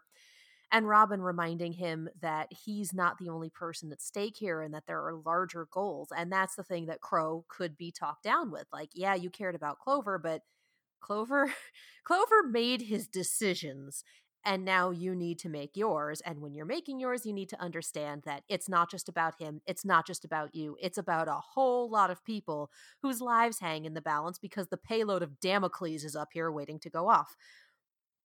This is a parallel conversation to that, in that we have a trusted, insofar as trusted goes, friend saying, hey, this is what's going on. You're only looking at this from your point of view, bringing Clover into it. Clover did this. Well, Clover made his choices and Clover wasn't right. I appreciate that we had this parallelism because, again, we also have Harriet and Crow sharing a leaf in the opening theme. So this was really well done. And honestly, it's a little tragic that Robin intervened, But it's one of those moments of course she did. Of course this makes sense. She saw two Aesops who are known for obeying orders, who are under orders to drop the payload if there's any interference, get in the jet with the payload and head towards the surface. Of course her first thought is going to be, they're going to drop the payload on Mantle, we have to save them. So while the audience knows that there was progress being made and that this is the worst possible time for her to intervene, all she knows is two Aesops still loyal to Ironwood, ready to drop the payload. So while this was all incredibly, this was heartbreaking, but it was incredibly well structured from all sides. Again, I keep saying this, little pieces of perfection stitched together to form a tragedy. Just chef kiss. A mosaic of sadness. How about you, Mark? It's hard for me to add anything else because that was all fairly concise. I don't necessarily have anything to add other than everything that I've said the past couple of episodes. I think it's going to take a lot for Harriet to snap out of it, and not to change subjects, but the fact that Ironwood woke up and was still dead set on completing the mission. I think there's still a chance. Maybe not, but I think there's a chance of Ironwood sending out one last order, and Harriet either that being the thing that snaps her out of possibly coming to her senses, or that being the thing that makes her switch off her communicator and do the right thing. But everybody else, I agree 100%. Yeah, it was a very touching moment, or almost touching moment. I think that the important thing to remember is just how quickly the time frame has been since the end of Volume 7. Like, literally, it's been 2 days since Clover died, and this is the first time Harriet actually breaks down and actually cries and lets out that, because she's been running off of rage this entire time. So to back off for a second talking to Vine and let the sadness seep in, it's very touching, and one would hope that something would be able to make her come around. But I mean, the fact of the matter is that Vine is now hanging by a thread because she tried to launch him out of the back of the car. And so he's hanging, off the back, and Harriet and Crow are fighting while Robin's trying to get the thing under control. But Watts engages the autopilot, so that they're heading on course to basically destroy Mantle, and while this fight is going on. And this is, if Harriet doesn't snap out of it soon, it's not going to end well. Or if she's not the one that goes out of the aircraft next, this is not going to end well. And it's just a matter of whether or not Crow and Robin will be able to get away in time. So fingers crossed. But Mark, you bring up a great point. Let's talk about Ironwood. Oh boy. So yeah, we jump back to the holding cell where Ironwood and Jacques are being held. Ironwood comes to, and this is the moment where we as the audience go, okay, is he about to see the error of his ways, or is he going to double down? And he has a moment with Jacques where Jacques admits that they've both lost at this point. And I start to think, hey, maybe it's possible for Jacques to start thinking about the consequences of his actions. But then Watts, just like he's been interfering with a number of things all over the place, he opens up Ironwood's holding cell. And we find out that Ironwood has doubled down. There is no turning back. He's gone full Kentucky Fried Chicken. This is a double down. He's committed, and it's awful. I wasn't sure where you were going with that. Straight to fried chicken hell, evidently. That is probably where Jacques ended up. But, yeah, we see him double down, grab his weapon, and murder Jacques. before walking out the room. What was your reaction upon seeing this character turn? Because I don't think any of us had any love for Jacques. In fact, we all very much hate that man. But to see the character go like this is a bit of a shock. What did we think of it? Let's go ahead and start with Mark. I wish I could take credit for this. It was somebody in our Discord, but I think it was Mary. I think, and if it wasn't, I apologize. But a quote from a Disney movie comes to mind, which is, "Well, he ain't getting any deader." And that's essentially my thoughts on the matter. It's like, oh, well, we're not getting that. So, but that's also that should be a like subconscious lesson of, oh, we're not going to see Jacques make up with anybody. They have to live with the last thing that they said to him. And I feel like that's going to be something that's going to come back in some way, shape, or form with other characters that may or may not disappear or die. Or... Willow out here like, no regrets. Bye. Oh no, he's dead. Oh no. Tragedy. Jacques, come back. Dude, actually, now that you say that, more people were like, hey, Willow's single now, than being like, hey, your husband is dead. Okay, so admittedly, my knee-jerk reaction to this, because the comedic timing and the John McClane yippee-ki-yay one-liner were perfect, I laughed.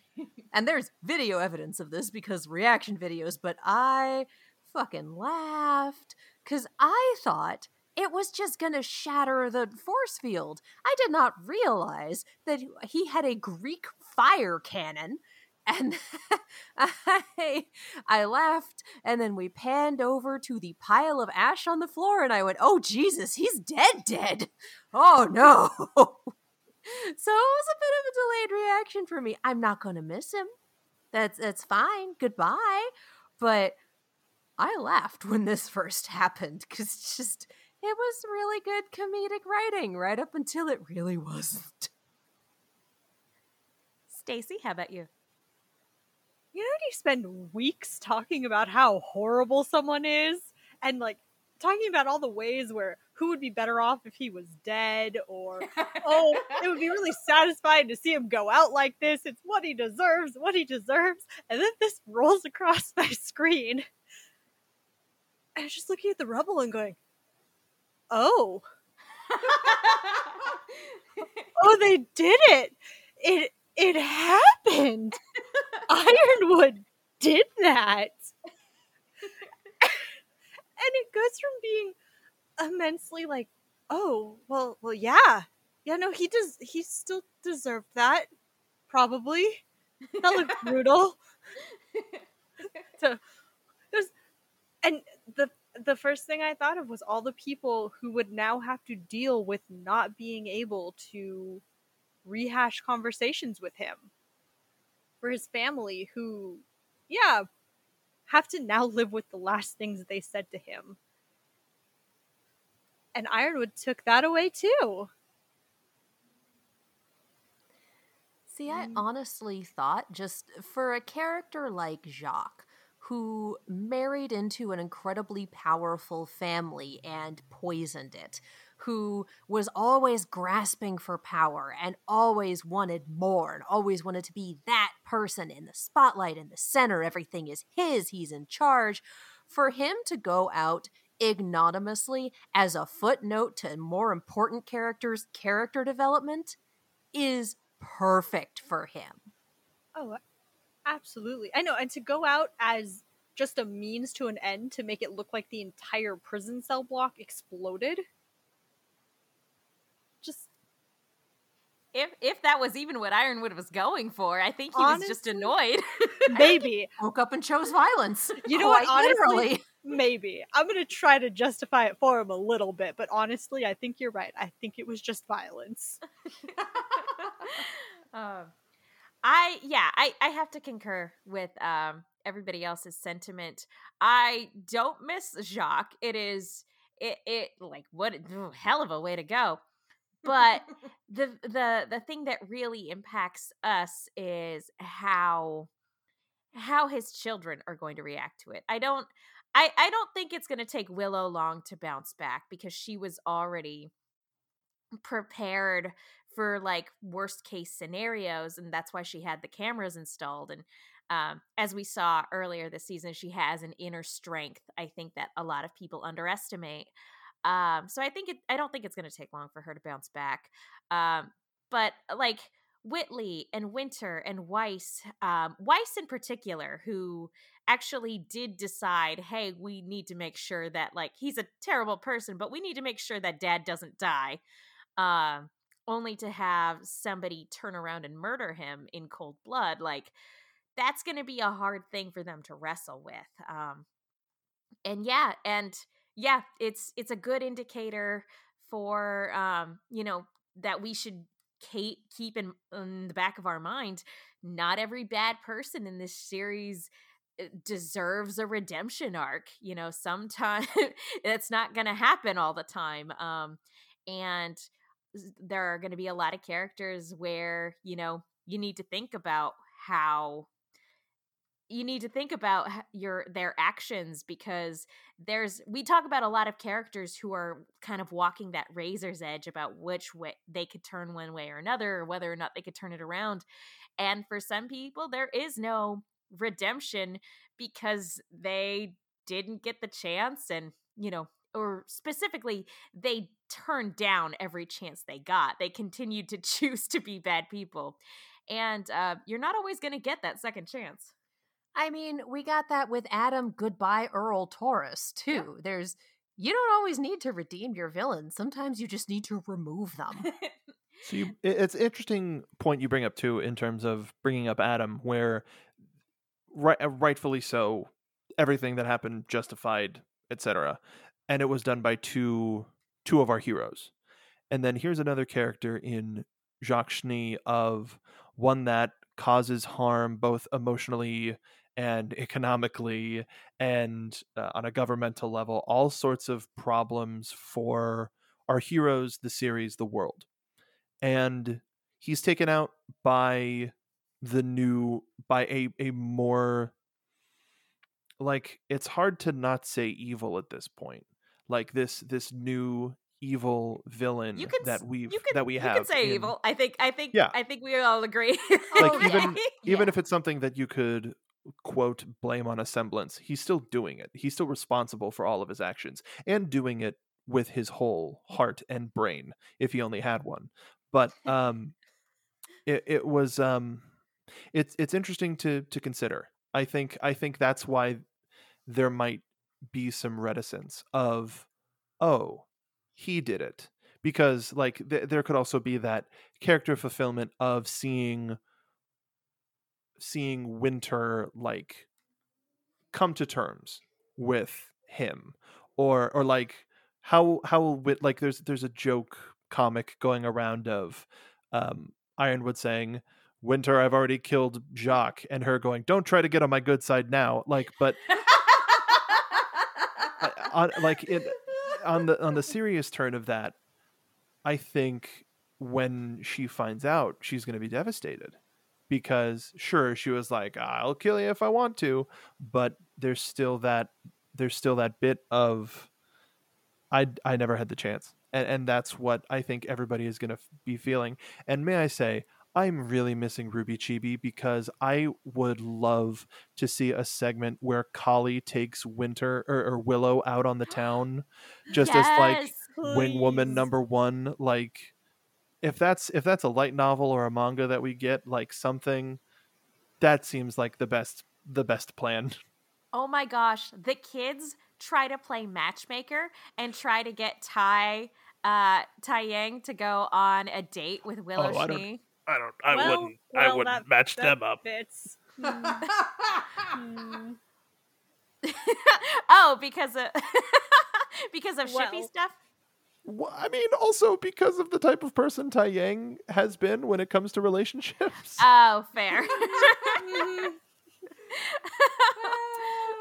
I was just thinking he's a widower. she's a widow. That's really pigeonholing them. You're right. It'd be Chibi and them going out on the town like in clubs and seeing Willow try to adjust to like club life in Vacuo. I just want to see Willow and Robin be friends. Make Willow part of the Happy Huntresses. Aww. Just Yeah. sign me up. I'm in. Let's go. Okay. Yes. Better idea than kids actively trying to play matchmaker. Speed dating. Somebody sign no. Willow for speed dating. Ooh, that's And we cycle through a bunch of different singles. I want to see that too. Yes. Yes, I would like to see this. Please Ooh. put it on my screen. Mm. I would All like right. it. Hire We'll all circle of us. back. To just spitball and throw things up on the whiteboard. Yeah. Yeah. But on that note, as much as we crave to have Ruby Chibi back to ease the pain a little bit, we do have that final beat to talk about. So Ironwood making his way to the vault.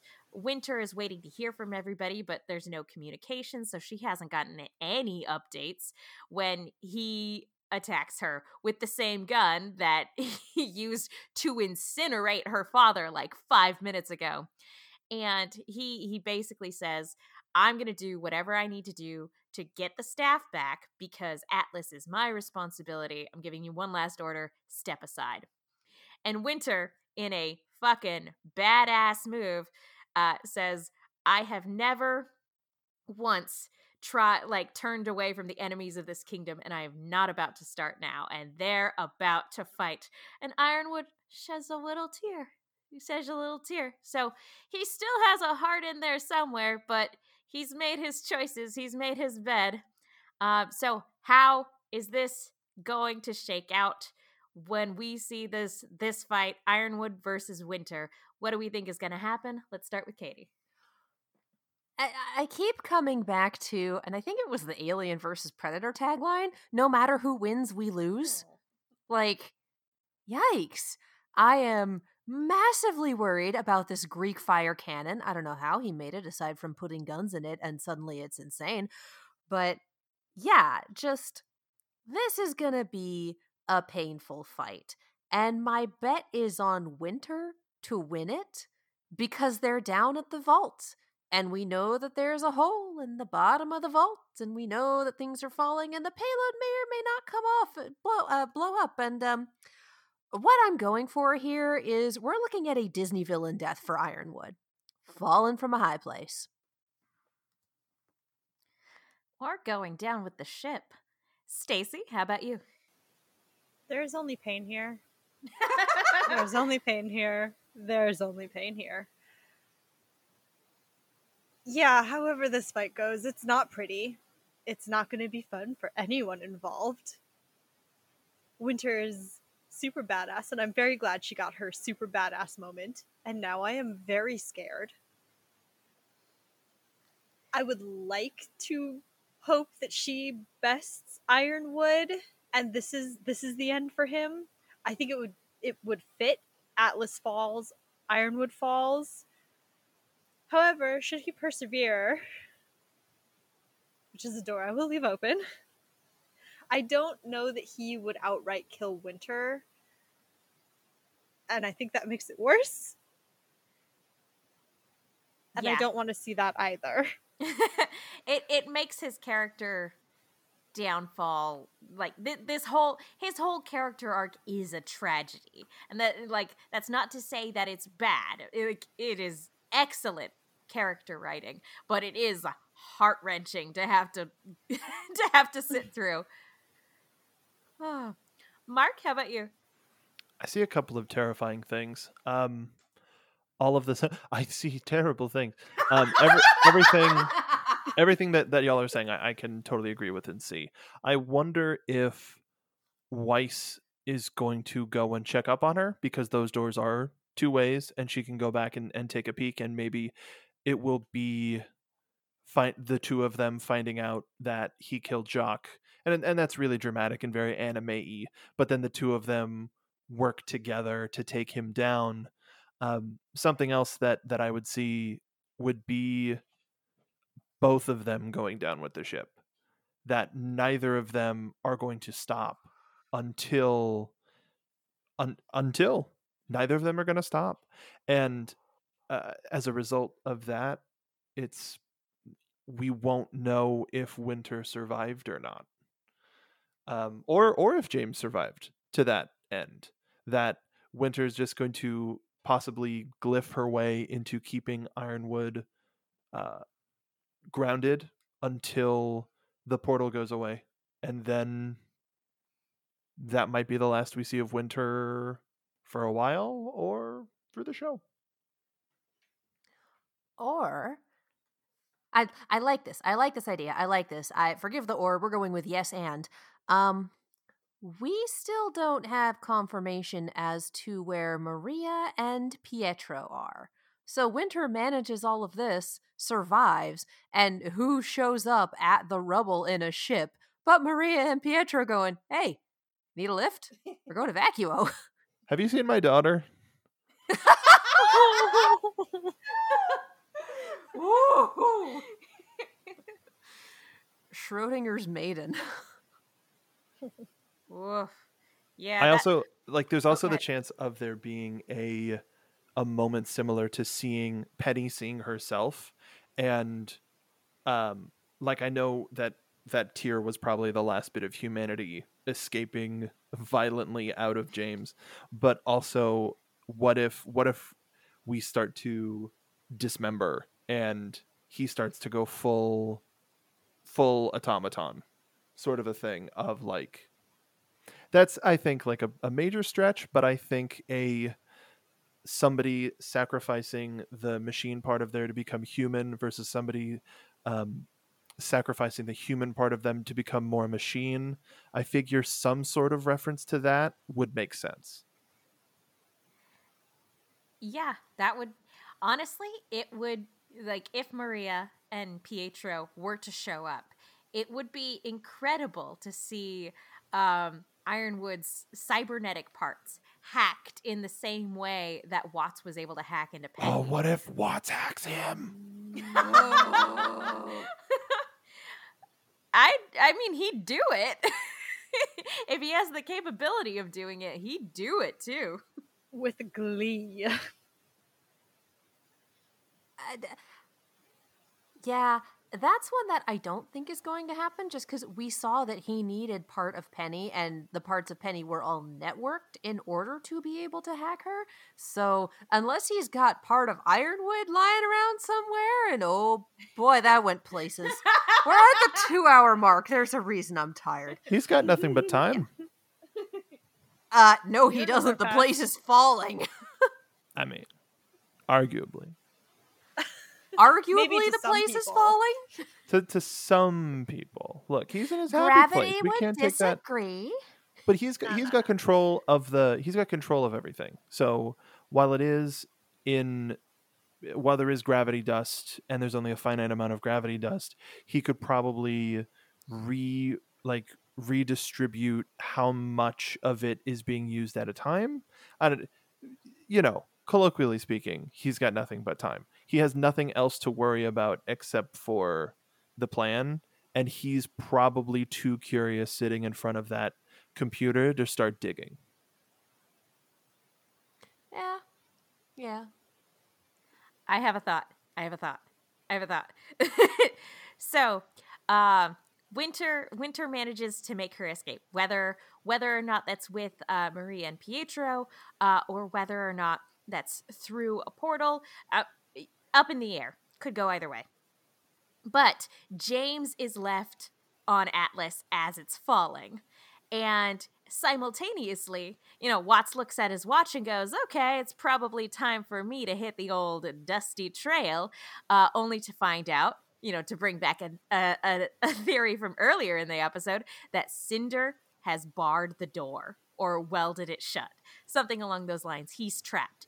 And so he, using all of his mental faculties, does everything in his power to slow the descent of Atlas so that it doesn't land gracefully, but it's not cataclysmic when it hits the ground. And he goes, "Ha, I did it. My genius has prevailed." Only for the payload that Harriet armed just a few minutes ago to go off because it escaped his notice with the autopilot that he set earlier. And that takes out him, whatever's left of Mantle and Atlas, and Ironwood all at once.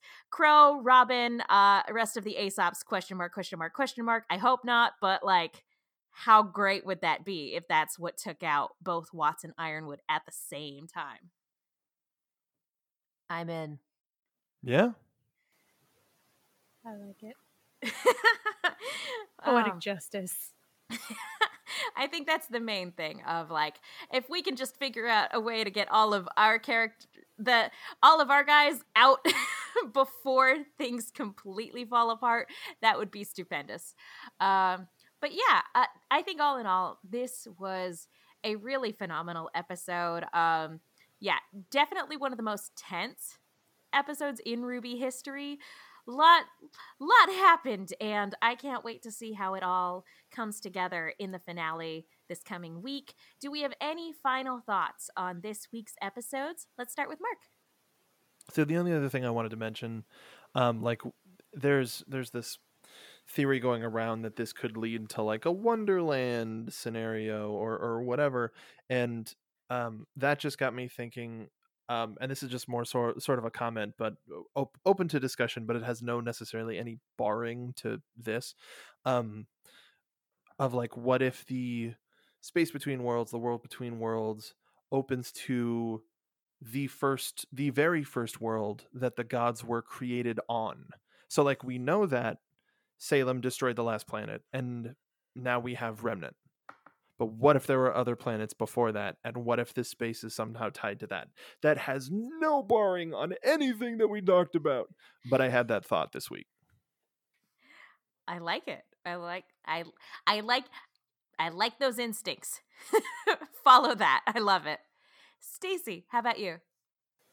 I feel like the rest of this week is just going to be filled with chasing all of the theories and all of the ideas, because we know so little at this point.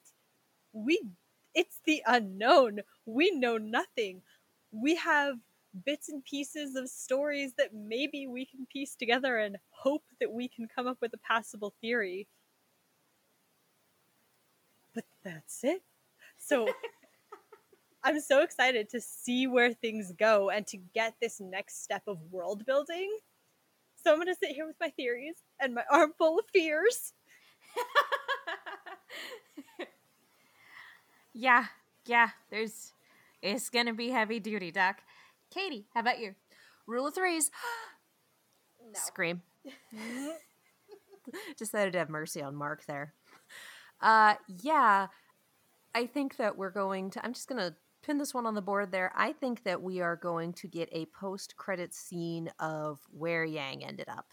But it's just going to be a little baby post-credits blip at the end of next episode. And that's it. I think that's the most we can hope for. Yeah. 15 fucking fears and all of them RWBY. Let's go. Yeah, the wait to Saturday is going to be intense. And on that note, please, when the episode drops, please don't tweet spoilers at people. Not everybody gets the chance to watch all at once. So please be considerate to people when tweeting. Anyway, I think we've touched on just about everything we wanted to touch on. So I think that's going to do it for us tonight. Mark, where can people go if they want to keep up with you? You can find me on Twitter at Mark B. Donica, also on Twitch and Instagram. I'm working on a new show with friends of the show, Molly Flood, Al McClellan, and Caden Jensen. We are creating like it's a new concept.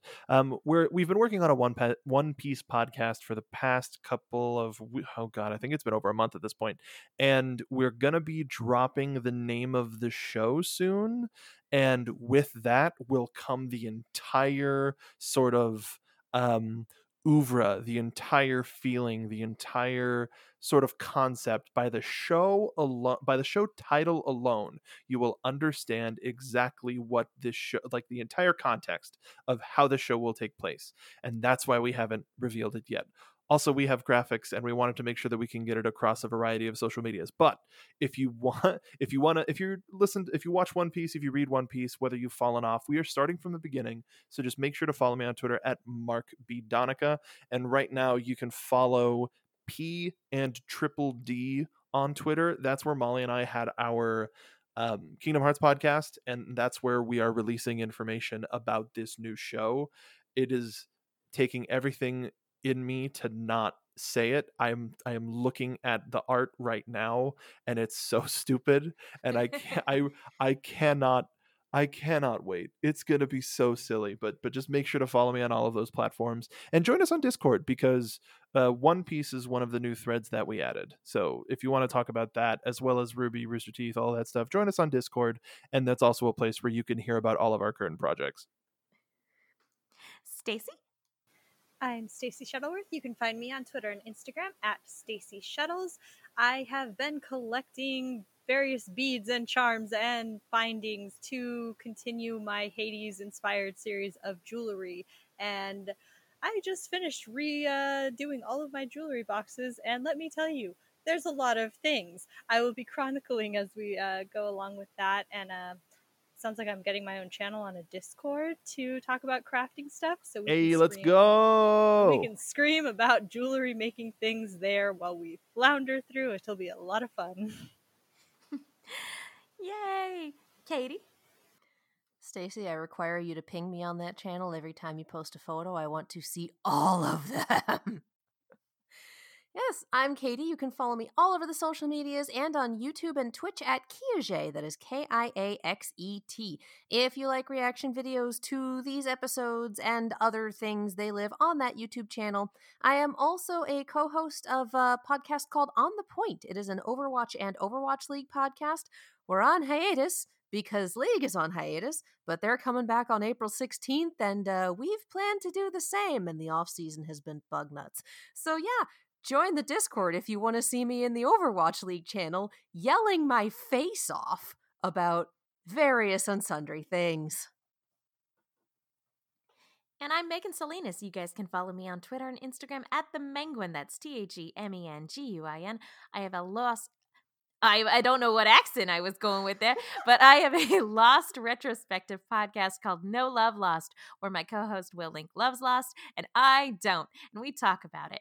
I also have a YouTube channel called Silver Screams, where Katie and I talk about horror things, so go check those out.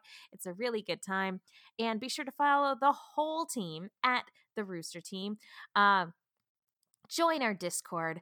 Support us on TeePublic, all that jazz, and support our sponsor, Fred. He's a great guy and does great work. And finally, we have one more announcement before we wrap up for the night.